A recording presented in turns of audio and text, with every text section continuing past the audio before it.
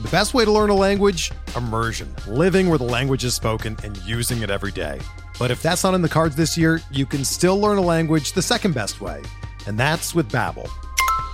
Be a better you in 2024 with Babbel, the science-backed language learning app that actually works. Don't pay hundreds of dollars for private tutors or waste hours on apps that don't really help you speak the language. Babbel's quick 10-minute lessons are handcrafted by over 200 language experts and help you start speaking a new language in as little as 3 weeks. Babbel's designed by real people for real conversations, and their tips and tools are approachable, accessible, rooted in real-life situations, and delivered with conversation-based teaching, so you're ready to practice what you've learned in the real world. Here's a special limited-time deal for our listeners. Right now, get up to 60% off your Babbel subscription at babbel.com/Blue Wire. That's 60% off at babbel.com/Blue Wire, spelled BABBEL.com/Blue Wire. Rules and restrictions apply. Hey there. Welcome to Nick Pollock and Friends, where I talk to people I know and who you should know. Today is GiraffeNeckMarc of YouTube. Marc Luino. I believe I pronounced that right. Actually, I meant to ask beforehand. No, you actually did really well. Most people can't get that last name, the U, the I. It's a little weird, but you nailed it. Really good job. Oh, man. Well, first, before we go into everything, I wanted you to get a chance to talk to everybody and tell them what you do. It's more than just a YouTube channel as well. So really tell everybody about all the cool things you're doing on the internet. Yeah, I got a podcast where I talk about the Mets after every single series called the Mets Stuff Podcast. Obviously, my YouTube channel, GiraffeNeckMarc. I've been playing MLB The Show as well on YouTube and Twitch, GiraffeNeck Gaming. I'm all over the place, but really everything has to do with baseball. GiraffeNeckMarc, if you find me anywhere on social media under that name, you'll be able to find all the things that I do. And the thing that you didn't mention, well, there's two things. One, you do that with James Schiano, pitcherless staffer. What a guy. I love him dearly. Help me out with the weekly list articles I've been doing with these giant tables, everything like that. Really good at wiffle ball too. He killed it in the pitcherless meetup. But yeah, you do that podcast and that podcast with him. Also, you didn't mention, of course, that you have, I believe, 200,000 YouTube subscribers. So if you're wondering, oh, this is just some guy doing YouTube stuff. No, this is the guy doing YouTube stuff. So it's really an honor to have you today. And I was really lucky that I got to meet you in person at the pitcherless meetup at a City Field. I almost called it Mets Field. My God. Oh, I know. What's wrong with me today? That was awesome. I mean, you just put out on Twitter that you're like, hey, I'm going to the Mets game. It was here. And how often do you find yourself just like meeting all these different people because of that? Yeah, I mean, pretty much like every game I go to, there's somebody that recognizes me or at least like is aware of who I am. Sure. It happens pretty often at baseball games. It also happens like randomly just in my normal life. I think the funniest story, which happened like the other night, was we were walking around New York City and Manhattan around Midtown. We're walking to a bar. I don't know. I just saw these two guys standing on line at like a hot dog stand, and my friends were standing behind them. So I just started like waving, and the guy was like, "Yo, what's up, Mark?" I was like, I'm sorry, you know me? Like, I'm like, I wasn't talking to you, but okay, sure. So like weird stuff like that happens all the time. It's crazy. Oh, that's awesome, man. I've had one person approach me at a bar, and that was whew. Oh my God. I still can't believe that actually happened. Now you also mentioned before that you do YouTube and Twitch. You know what? I'm getting ahead of myself. I want to start at the beginning. I have so many questions. This is what we're going to do today, guys, because Marc has an incredible perspective about the digital world of creating videos right now, especially in the baseball world. And there's so many different avenues people can go with it. It takes a lot to be able to do that. So I do want to get into it, but first, I want to go more into you. You're from the New York City area, correct? Yeah, I grew up in Westfield, New Jersey, so about an hour outside of New York. Nice. Okay. And did were you always a baseball fan? Was there something else that Marc was chasing when he was 9 years old? No, I mean, baseball is like the first memories that I have, really, like either watching a game with my dad or playing wiffle ball or going to a Mets game. That's always been my thing. Baseball has always been the number one sport, always consumed my brain. I mean, even from the time I was young, like naming every player on the Mets, that was something like I took pride in. So that annoying little kid that could tell you everybody on the Mets and why you were wrong when I was 5. So yeah, baseball's always been my thing. I was mostly focused on playing it though when I was younger. Only recently has it become more of, the everyday, talking about what's going on in the league more detailed than actually playing. Were you a shortstop? That's what I'm going with here. So I was actually a catcher. Catcher was my main position. Nice. I was Mike Piazza guy. So Mike Piazza, 31. Every chance I could get, I wanted to catch. And while I didn't end my baseball career catching, that was definitely the position that I loved the most. I played the most throughout my, life, and that was what I would classify myself as. Well, your knees are thanking you that you didn't go farther. Yes. Catcher. But seriously, I mean, catchers are the most underappreciated position. My God, good job for your service. Thank you. Thank you. I appreciate it. There's nothing quite like a good catcher too. That really, like, what they're supposed to be is your rock. You're the one. You're alone on this hill in the middle of this field with everybody watching, and the catcher is the one that says, "Hey, you're going to be all right. Just focus on me," and guiding you through it. And if you don't have a good catcher, oh no. It is terrible. So I'm sure they were all lucky having you, Marc, behind the dish, helping them get through it. Oh, man. Oh, definitely. It was like having another coach out there. They loved it. So I mean, so you go off to college then, and what did you study? What were you focused on? Were you even dabbling with media content at that point? Yeah, my college experience is super. I don't want to say common. So I went to University of South Carolina. Didn't play any baseball, obviously, not that good. And my shoulder gave out my senior year of high school, so can't really even throw a baseball anymore. But when I went to school at South Carolina, I was originally a business major. And that ended very quickly because I actually started my own business in the FIFA world, and that was doing really well. So I decided I was going to focus on that instead of going to class. And I basically got, F's, D's, C's. My grades were not great, to the point where I eventually got kicked out of the business school, still doing my own, company thing. And that was doing very well. Like I made a conscious effort that I was going to focus on that over school. Once that ended, I came into the content world a little bit, just dabble with some baseball stuff here and there on YouTube, more so MLB The Show, because there was no real baseball, community on YouTube just yet for real baseball. It was super hard with the copyright issues. And it just, it hadn't really built into anything yet. So I saw MLB The Show as a way for me to get an audience of people who like baseball. And hopefully one day I can turn it into them actually caring about what I have to say in terms of Major League Baseball, not just the video game. So that's kind of how I got started into this world, and then became an advertising major, which is also definitely built into what I do now, which is really useful. And that's pretty much my college journey. A little bit of my own business stuff, a little bit of starting to get into the world of YouTube. And then by the end of my senior year, luckily, that's when everything took off. And I didn't actually have to go get a real job. I could start doing YouTube full time. There you go. And when was that? Wow. When did I graduate college? 2019. So I would say the third or fourth week of April of 2019. So I mean, a week or two before I was about to graduate, I had my first video hit 100K, kind of within a 3 or 4 day range. And I was like, oh my goodness, I think I might have figured something out here. And luckily I was able to repeat that. And that's when I started growing, getting significant views. And I was like, this is something I can actually do full time. Absolutely, man. So what was that video then? That video was the best player for every jersey number in Major League Baseball. So literally just went through every single number and told you who I thought was the best player. Now, I did forget some people. I forgot my boy Francisco Lindor. I just completely ignored that he was number, was 11 or 12.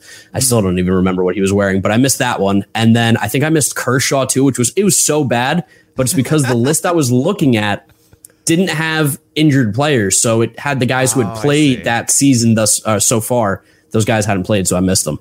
Oh, that's rough. So this isn't. This is currently playing, not all time. Yes, this is currently playing. Yeah, all time. That one's coming. That one takes a little bit longer to make. I mean, that's been really hard. Yeah, that's been a couple years in the making. Oh, that's awesome. And of course, we all know who 31 is going to be. Yeah, Mike Piazza all day. Of course. I was trying to make up another one, but I can't possibly think of someone that wears 31. I think the only other 31 I could think of was Whitey Ford, I think, wore 31. Oh, that's way better than Piazza. Are you kidding me? No, Piazza, please. Come on. Best hitting catcher of all time. But anyway, so this is really interesting. So I want to go back to you talking about FIFA, because this is something that is completely changed since I was in college and being brought up and everything. I mean, boomer parents, okay, you have to go to college. This is what you do. You go and get X, Y, and Z, and that's the only way that you can possibly get a job in the real world. Nowadays, so different. So different. So much so that here you were making money doing FIFA stuff. And, you know, I don't know if you say, like, if you're saying that's the right thing to do, wrong thing. It sounds like it was the right thing because it gave you experience to be able to do what you're doing now. It was certainly risky. But yeah, you said, look, this college education, the purpose of this is for me to, you know, be set off and have a career. And I already have one right now. And it's those kind of opportunities just did not exist 10 years ago, 15 years ago, you know, way past then, of course. What exactly were you doing with FIFA? And I mean, did it feel like just like a college kid, like, whatever, I'm not going to do classes because I got this fun thing? Or did it actually be like, no, I've really mapped this out and it's in my best interest to do this? You know, it was a pretty crazy ride. I actually started off, my first YouTube videos that I really made, seriously, were like for the game of FIFA, which doesn't make any sense because I wasn't a soccer kid. I didn't really like watching it. I fell in love with the sport through the game of FIFA and through watching other YouTubers who made FIFA videos. So I made a bunch of friends, you know, over like in England and, you know, over in Europe through playing FIFA. And then I came up with this idea, which was to recreate the packs that are on FIFA Ultimate Team, but do it on my own website and sell them myself. And I started that right before I went to college, like the summer I did some like good numbers and stuff. And I went to college and decided, you know what, I'm going to take a month off. I'm going to enjoy my college experience, see how it goes. October comes along and I'm like, let's try it again. Let's see what happens. And it just went crazy. It went nuts. You know, I was lucky enough that it was successful where I could pay for college doing it, and then have money to go out and enjoy myself as well, create all these other opportunities. But I was creating FIFA packs on my website that people would then buy from me instead of buying it from the game. So hold on. So I want to understand this. You are acquiring these cards yourself. So then you are packaging them inside of these loot packs, essentially. Sort of. That's how it started. And then because I was doing so well with that, FIFA actually took out the option for me to trade. Well, not for me, for everybody. The trade feature was taken out of FIFA Ultimate Team, so you could no longer trade cards to your friends or to anybody. And that used to be something you were able to do. Thank you to me for taking that out of the game. That's my cool stamp on FIFA, is that there's no trade offers because of me. But the way that I did it after that was I would create the value of the card based on what they were going for on the market. So if a card was going for 1 million coins and you got, you know, Ronaldo in your pack, you would get 1 million coins because that's how much it would cost for you to buy him. And that's what I would transfer to your account. So that's how we ended up doing it. Gotcha. Oh man. Wow. What an amazing market of just like, hey, they've created something so successful that people can have these sub markets of selling inside of it as well.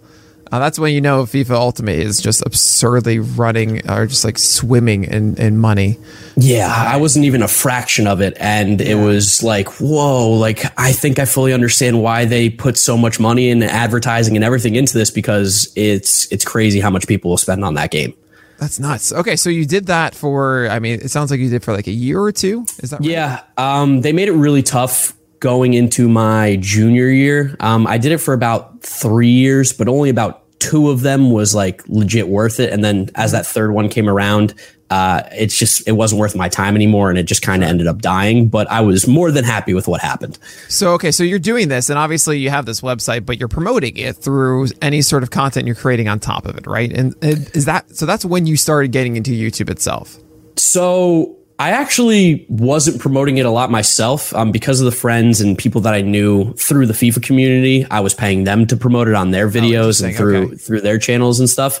So it wasn't necessarily any of my promotion, because at the time I had 5,000 subs on YouTube as a FIFA YouTuber. People knew me as the pack market guy. They didn't know me as, you know, the YouTube guy just yet. And then I had the GiraffeNeck gaming stuff, which came along during that same time, but not related. Gotcha. So you were GiraffeNeckMarc at that point. Basically, yeah. I was all over the place.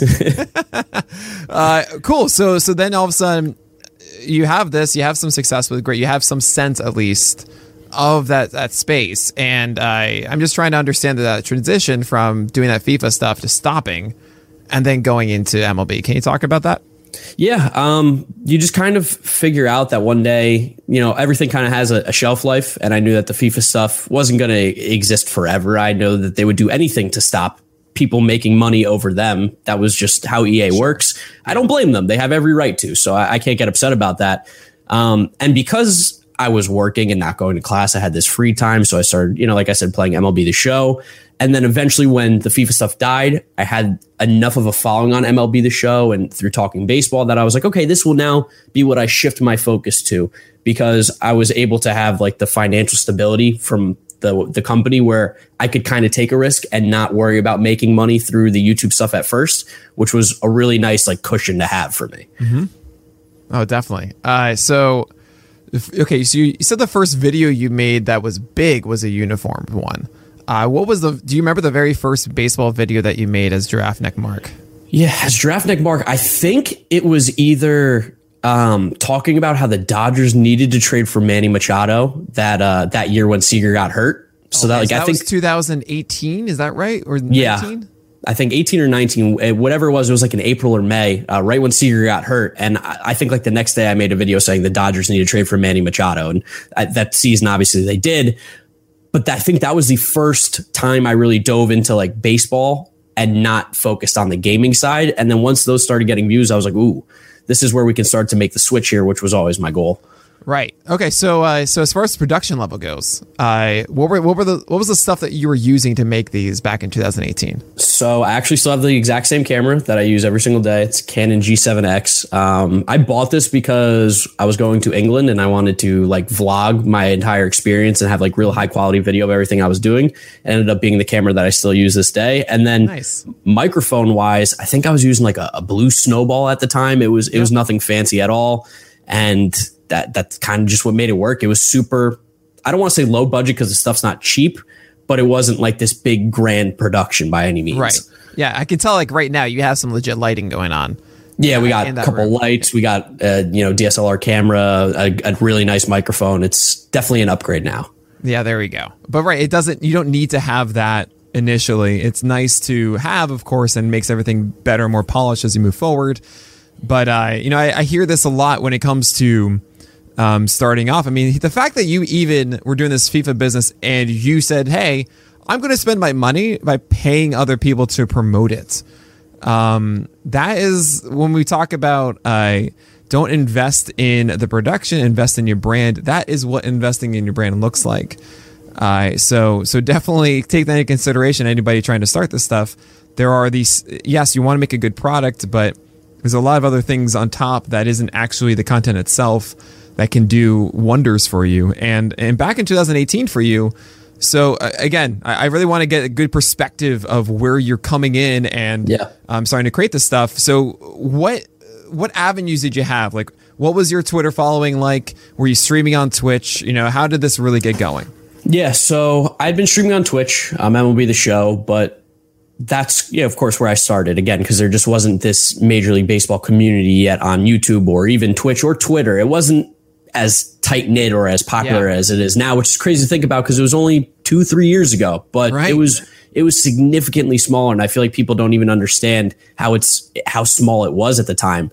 It was really hard to figure out what I wanted to do because MLB The Show had this ceiling and the ceiling was starting to get capped because there was only so much growth you could have at the time. And to me, I just made like the executive decision of like, okay, as I see these MLB videos are starting to do well and my Twitter following does seem to care what I say about baseball, there seems to be this interest in my opinion. Maybe this is the time that we start to make the shift. And then as MLB The Show and my eyes started to get worse and worse, I said, you know what? basically screw it. We're going to go ahead and we are going to take like the biggest risk I've ever done with my YouTube channel, which is abandoning the thing that I would upload every single day and get consistent views and be fine with in order to try to make it to that next level. Right. So you don't publish every day then?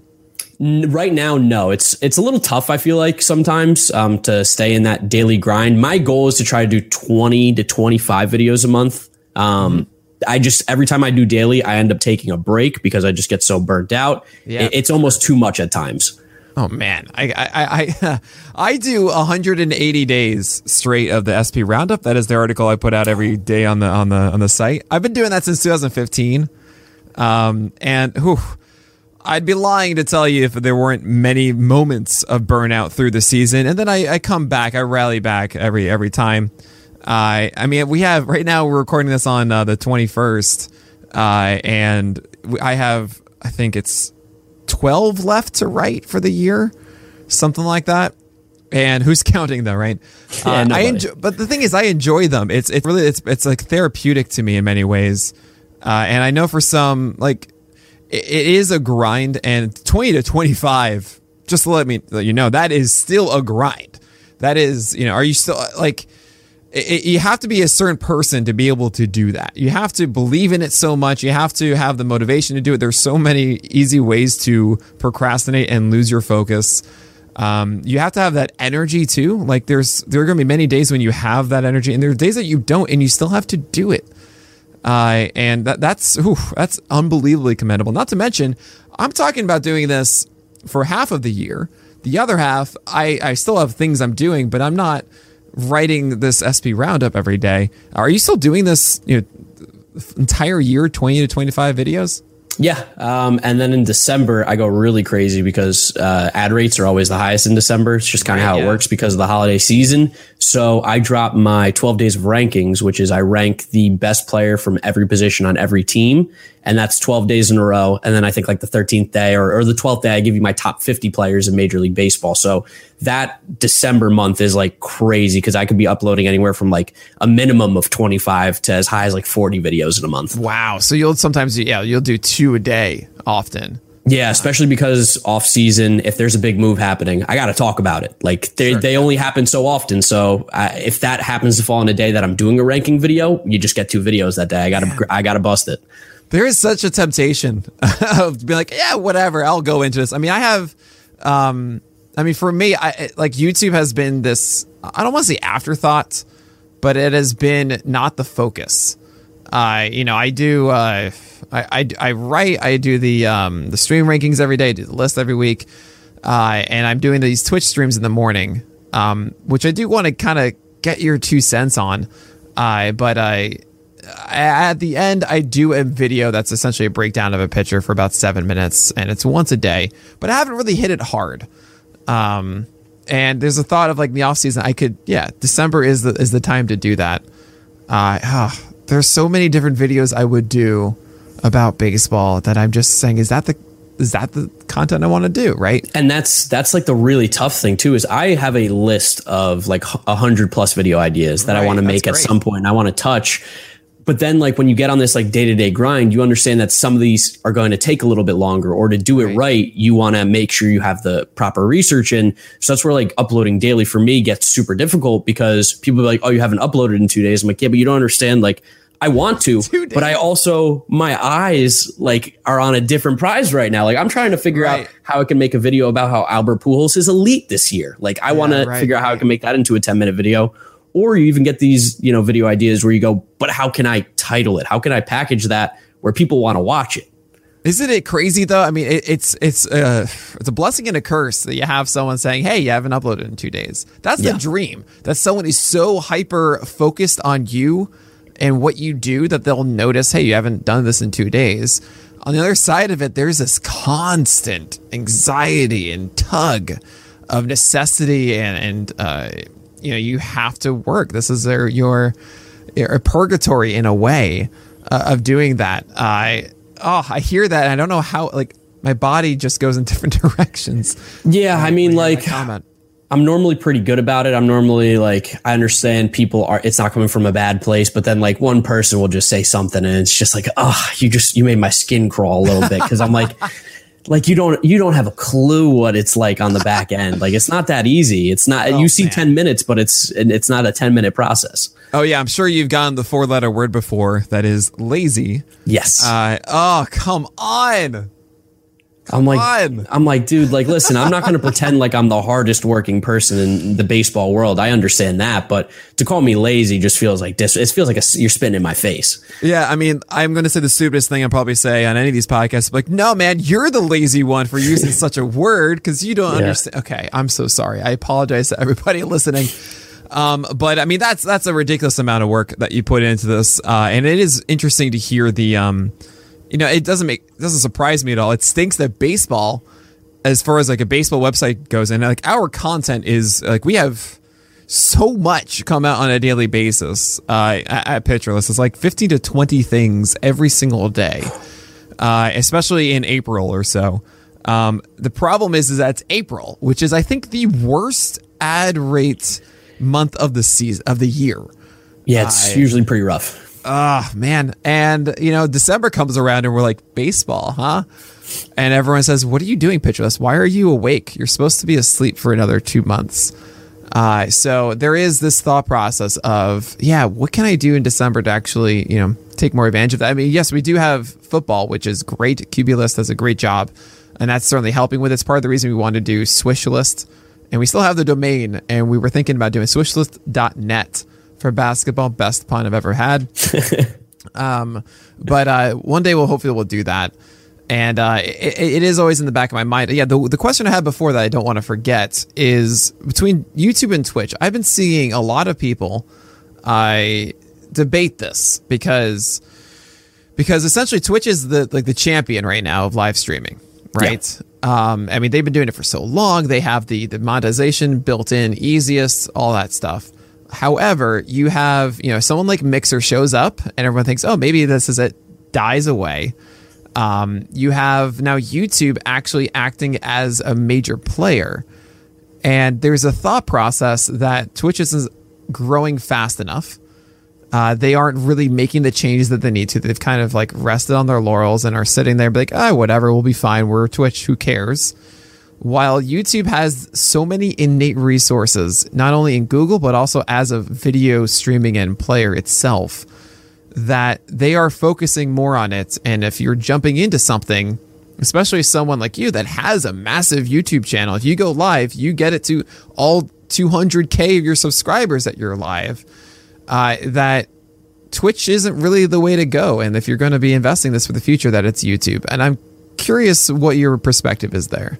This is really, really weird that you brought up this exact question and conversation, because the last 2 days I have been nonstop researching YouTube live streaming versus Twitch, because this is something for my MLB The Show content that I've been considering, because to me, while Twitch, I think, is definitely the king platform right now for live streaming, as you know, with a lot of things, you don't want to necessarily focus on the now. You want to also think about where things are going to be going in the future. And the fact that YouTube, like you said, has that the video content and has that discoverability that Twitch really struggles with a lot of times. Excellent. I'm really starting to lean towards YouTube as the place where I want to take my live streaming, because I like the whole, I love YouTube. Clearly that's like my number one place for me to begin with anyway. So I think that's where I will get my biggest reach. But just along with the fact that there's just like a weird lack of competition right now, and a weird, like, true lack of people live streaming on the platform that are making legitimate quality content, as well as I feel like the future, that's where it's going to be. YouTube's just going to have more money than Twitch, and they're going to be able to make these big changes. And they have recently. It's gotten a lot better. So while it may not be better than Twitch right now, I feel like the path to the live streaming top is going to be through YouTube. And it's just so crazy that you asked me about that, because literally the last 48 hours, I've been watching videos and reading articles and everything, trying to really get as much information on it as possible. And everything's leading me to believe that YouTube's going to be the place to be. Right. I mean, I know I don't really talk about this stuff often, but like, I discovered Harris Heller. And I was watching all his videos. Yeah. No, how could you not? Right. He's really good at what he does. If you guys are interested in streaming in general and you're you're wondering what to do and what not to do, I mean, he is 100% the guy. He does it under also a company called Alpha Gaming, I think it's called. Yeah. He's really good at what he does. I respect him immensely. He also created stream beats and everything that I use for the stream, because I don't want to get a DMCA strike. Anyway. Big thing on Twitch too. Yeah. So I mean, this is where my head is at, because I don't know. I you can speak to this really well. The MLB YouTube space is, I think, 2 years ago you were saying 2-3 years ago that it was incredibly small and that community wasn't really there. How has it changed in the past 3 years? Obviously, there's Fuzzy and there's Foolish Baseball and John Boy, essentially. Yeah. Are there other guys really fighting over that space? Do you feel that the community has grown? What do you see here? Yeah, I mean, the community's definitely grown. I this like kind of sounds really arrogant, but like there is kind of like this like big four, and you just named it. But there's a bunch of other guys that are on their way up right now that are making some really great content. Guys like Baseball Doesn't Exist, who kind of does that like in-depth storyline based content that just goes viral every single time he uploads a video. His stuff's really good. You even see a guy like Jolly Olive, who's done some really good stuff as well, and now working with John Boy, which is really cool to see. Stark Raving Sports. There's a guy who used to upload stuff. I don't know where he went. I think he went to college and he stopped, but Dawson Wright, he made a bunch of really good videos too. You're starting to see more and more people, and I'm sure I'm forgetting a few even, but you're starting to see more and more people creating baseball content, which is really nice to see, because when I started, I mean, it literally was for a while just me and Fuzzy. And then John Boy started to like have his breakdowns and everything blow up, and the media empire that he's building. And then Foolish came along and he was instantly like, just everyone was like, oh, this guy makes really good stuff. But now you're starting to see more and more people join this group of like legitimate everyday, this is our job content creators, which is really, really nice to see. Because I feel like people think that with more competition, it means your views are going to get less. But as more and more views keep going up, that's how you get recommended and you get suggested. The community grows. It's good for everybody. That's what we want to see. Yeah, essentially, you see that there's a lot of stuff there. You stick around. Yep. As a user, it's just the more of it that's out there, the better. Rising tide lifts all boats. We say that a lot in fantasy baseball, and I think it's honestly the one of the major reasons why that community is so great. Obviously, there's been more turmoil in the past year or so, but still, everyone kind of recognizes that, we'll all go in each other's podcasts. We'll all hang out and talk about each other. We're not there maybe are a couple people or places that are very much dog eat dog, which is just so not what we do. And it's really refreshing to understand, like, right, we're all just trying to, be enthusiastic about it. It lifts everybody. And, that's cool to hear inside the baseball community. For someone that, is trying to get into it, what are I'm going to put this in two different groups. One of just, hey, I'm starting any YouTube channel. What are the kind of some of the pitfalls that you'd avoid, and what are some of the things that you would make sure that you're doing? Yeah, so I think like my biggest tip or advice to everybody that's going to start YouTube is you kind of have to get like super immersed in it. You can't really just upload videos and expect them to do well. You have to put in the research. You have to put in the work. There's a lot of back end stuff, at least in my eyes, through my experience, that has helped me get to where I am now. Like, yes, I made a couple videos that blew up and went viral, and that helps build into the extra viewership.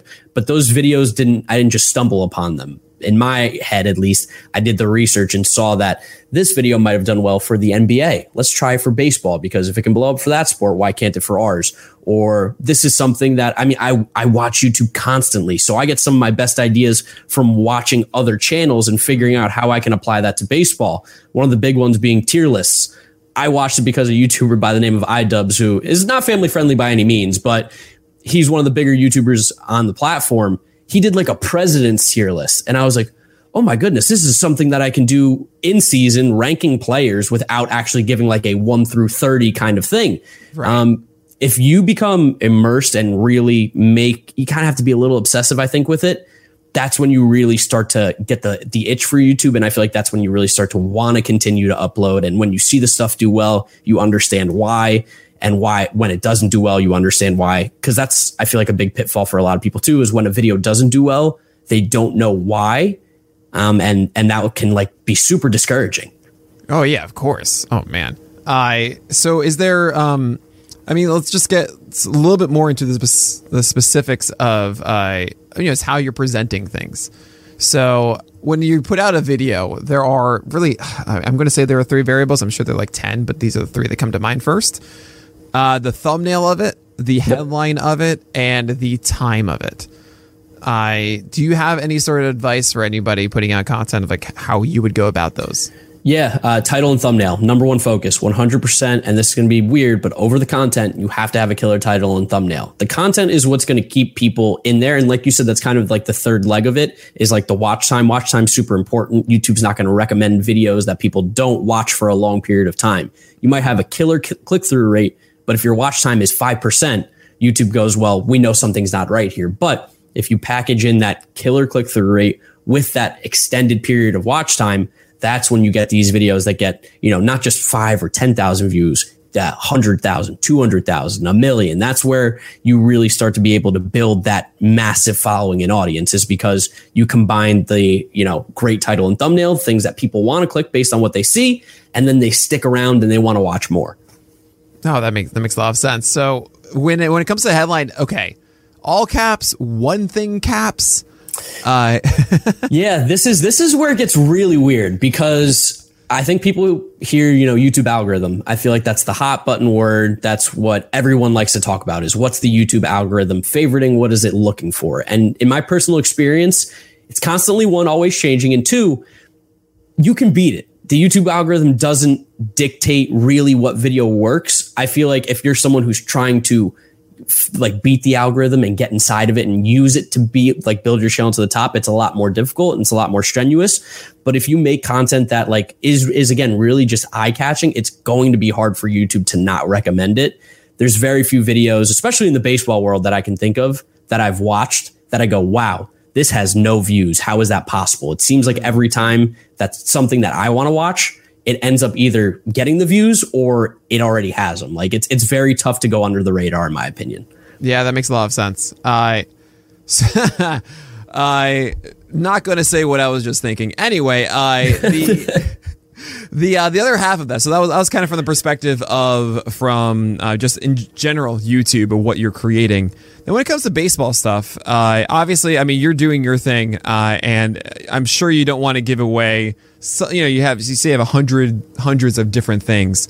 But do you see a kind of a market inside of the baseball community right now that you say, oh man, if I were starting off to this, probably how I would attack it? Yeah, I do. I think there's kind of two different ways. One, I think if you are a former Major League Baseball player or you're a minor league guy, I feel like there's a huge market for guys who actually played the sport at a professional level to make content. Right. We've seen that with some guys who have, started channels or started making content here and there. But a really good example is a guy like Matt Antonelli, who was a first round pick, had a cup of coffee in the majors. You wouldn't know him for his baseball playing career, but now he's built that into a YouTube channel, which he's able to talk about baseball and give that former baseball player perspective on it. That's really nice. That's something that a lot of people want to see.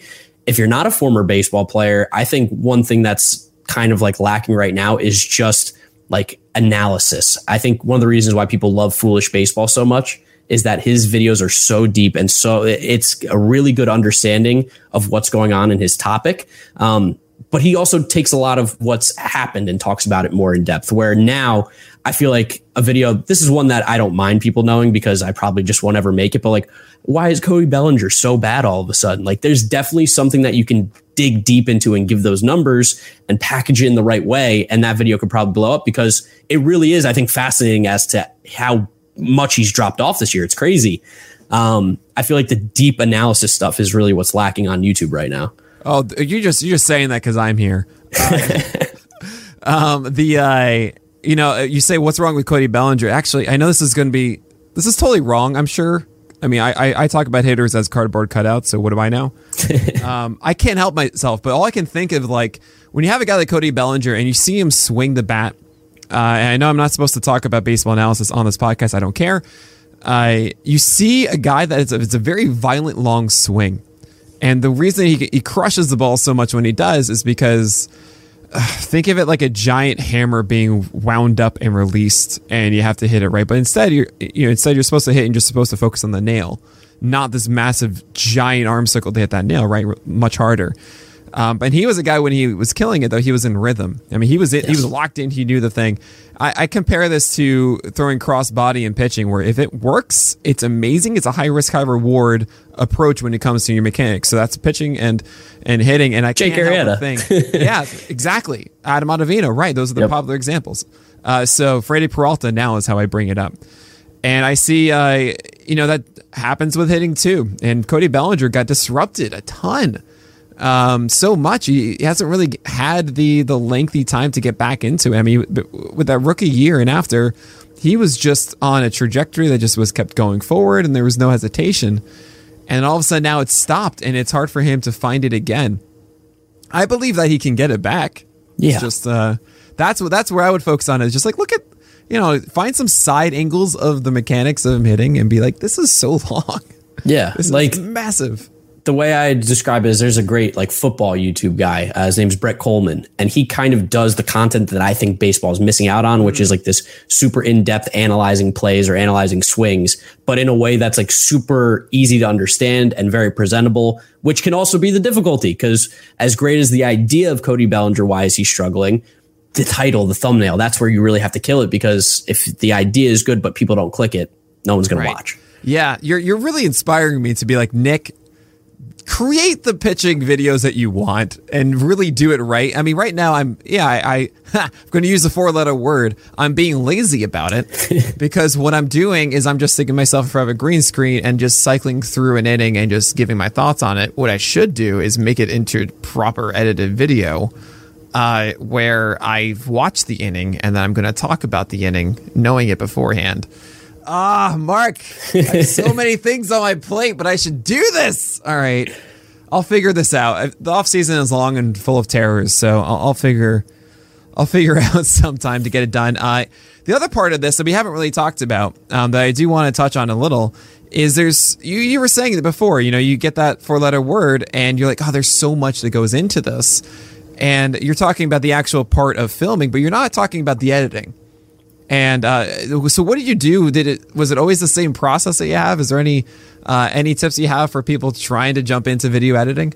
Yeah, so I hate editing. Hate it so much that I now have hired an editor to do it for me because Nice. I just think my time is spent better than spending 3 or 4 hours on a video every single day, especially for like the mental side of it. I feel like too, editing is exhausting in my opinion. It's very tiring, and I don't want to sound like privileged here, but I don't want to be tired doing my job. That's why I love it, is because I want to talk baseball. I don't want to edit baseball. So I give that to somebody else to do because that's the part that I don't enjoy. I want to make sure that I still love this job. And if I feel like every single day I'm putting 3 or 4 hours plus the recording, plus the research into it, the burnout's going to be even easier for me to get back to.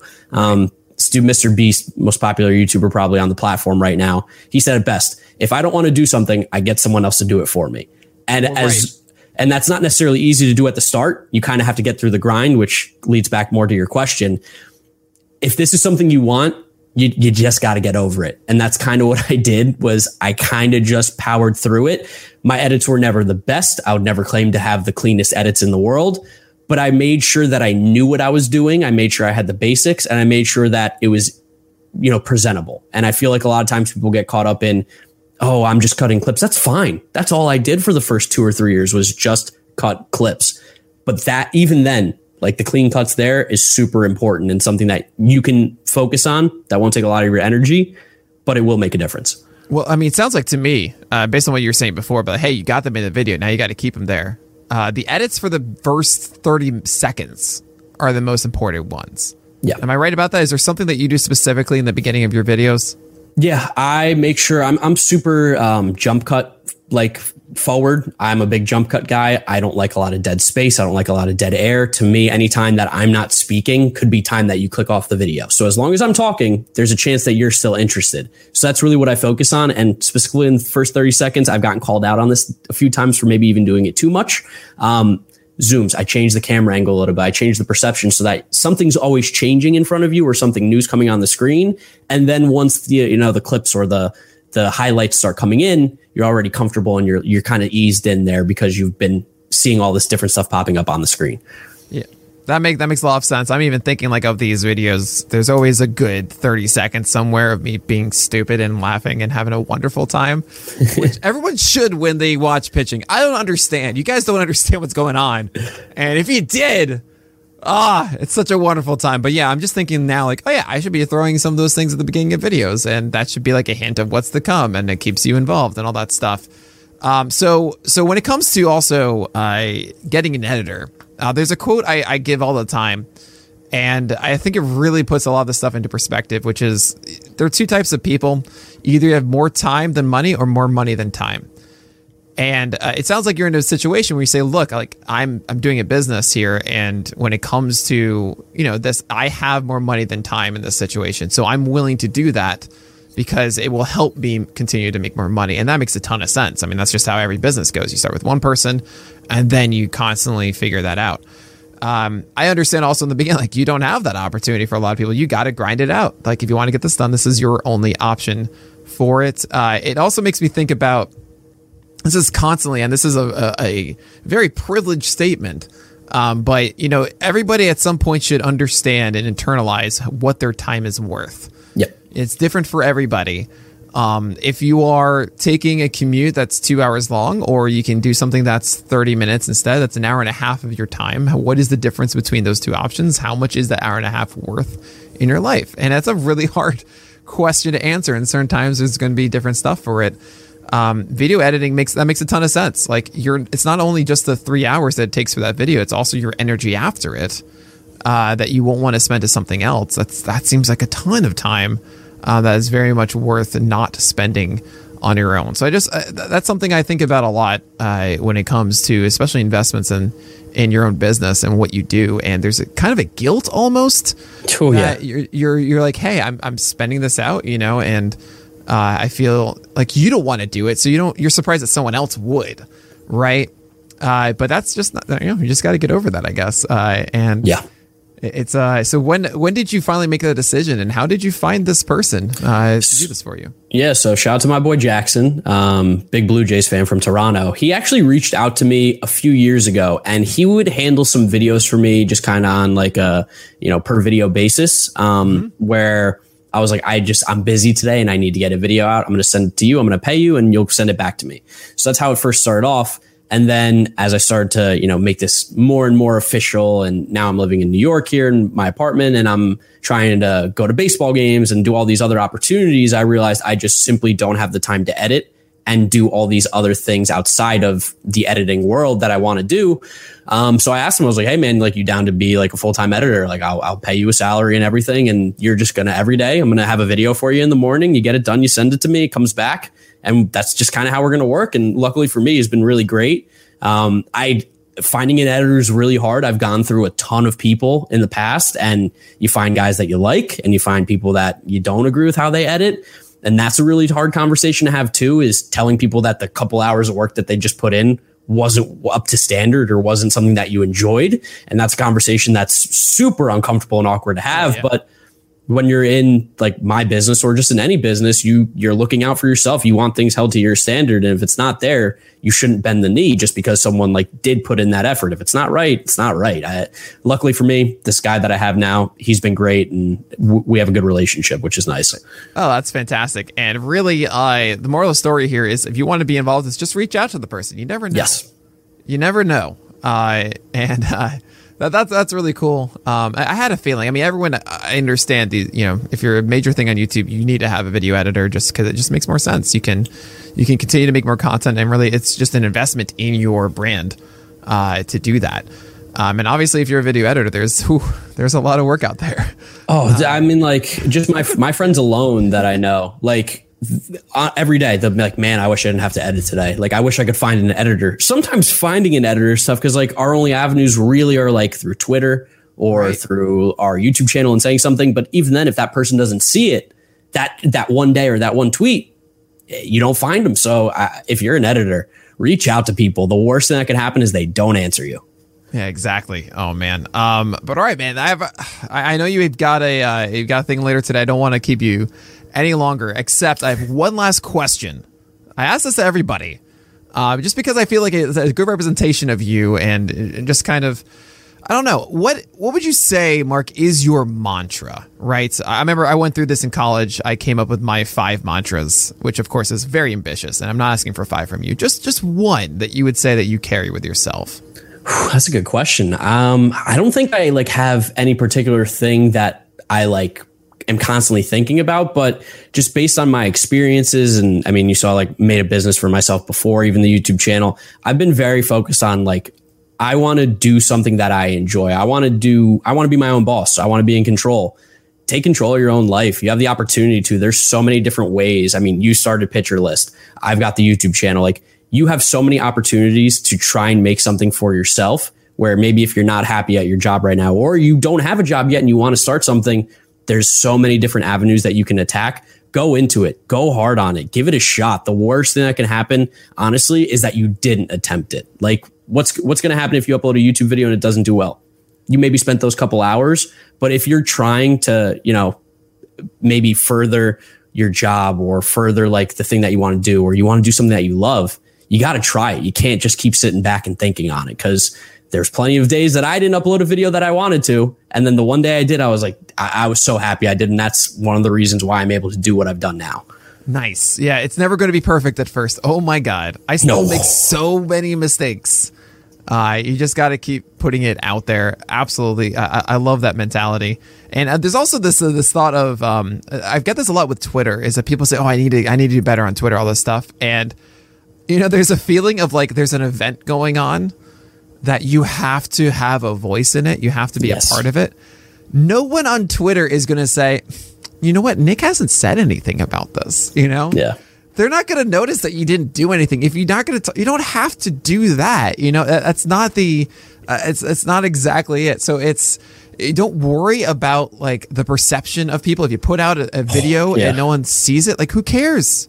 It doesn't matter, Keep throwing it out of the wall. Keep that energy, because that innately, energy and passion that you have to do the thing already puts you ahead of so many others, and you just have to allow yourself to channel it and let it out. So yeah, I like that a lot. I'll find a good 3 or 4 word phrase to some. I mean, you want to do the Nike "just do it" is really what you want. But basically, the worst thing that you can do is not give it a shot. In my opinion, like just sitting there and being like frozen by your own like anxiety or whatever. Like just go for it, do it, and try and make it happen. Why not? You miss 100% of the shots you don't take. Wayne Gretzky, Michael Scott, and GiraffeNeckMarc. You heard it here first. All right, Marc, thank you so much for taking the time to do this. And before you go, one last time, tell everybody what you're doing. Yeah, just talk about baseball every single day, whether it's through a video game or my YouTube channel or Twitter or TikTok, anything. You will be able to find me at GiraffeNeckMarc, and that's Marc with a C, because that's the only way to spell it. If you like baseball, you like opinions, you like hot takes, I'm definitely your guy. Awesome. Well, thank you so much for taking the time, Marc. As always, Nick Pollock and Friends is back every other Wednesday, so looking forward to that next episode. My name is Nick Pollock, and that was my friend Marc Luino.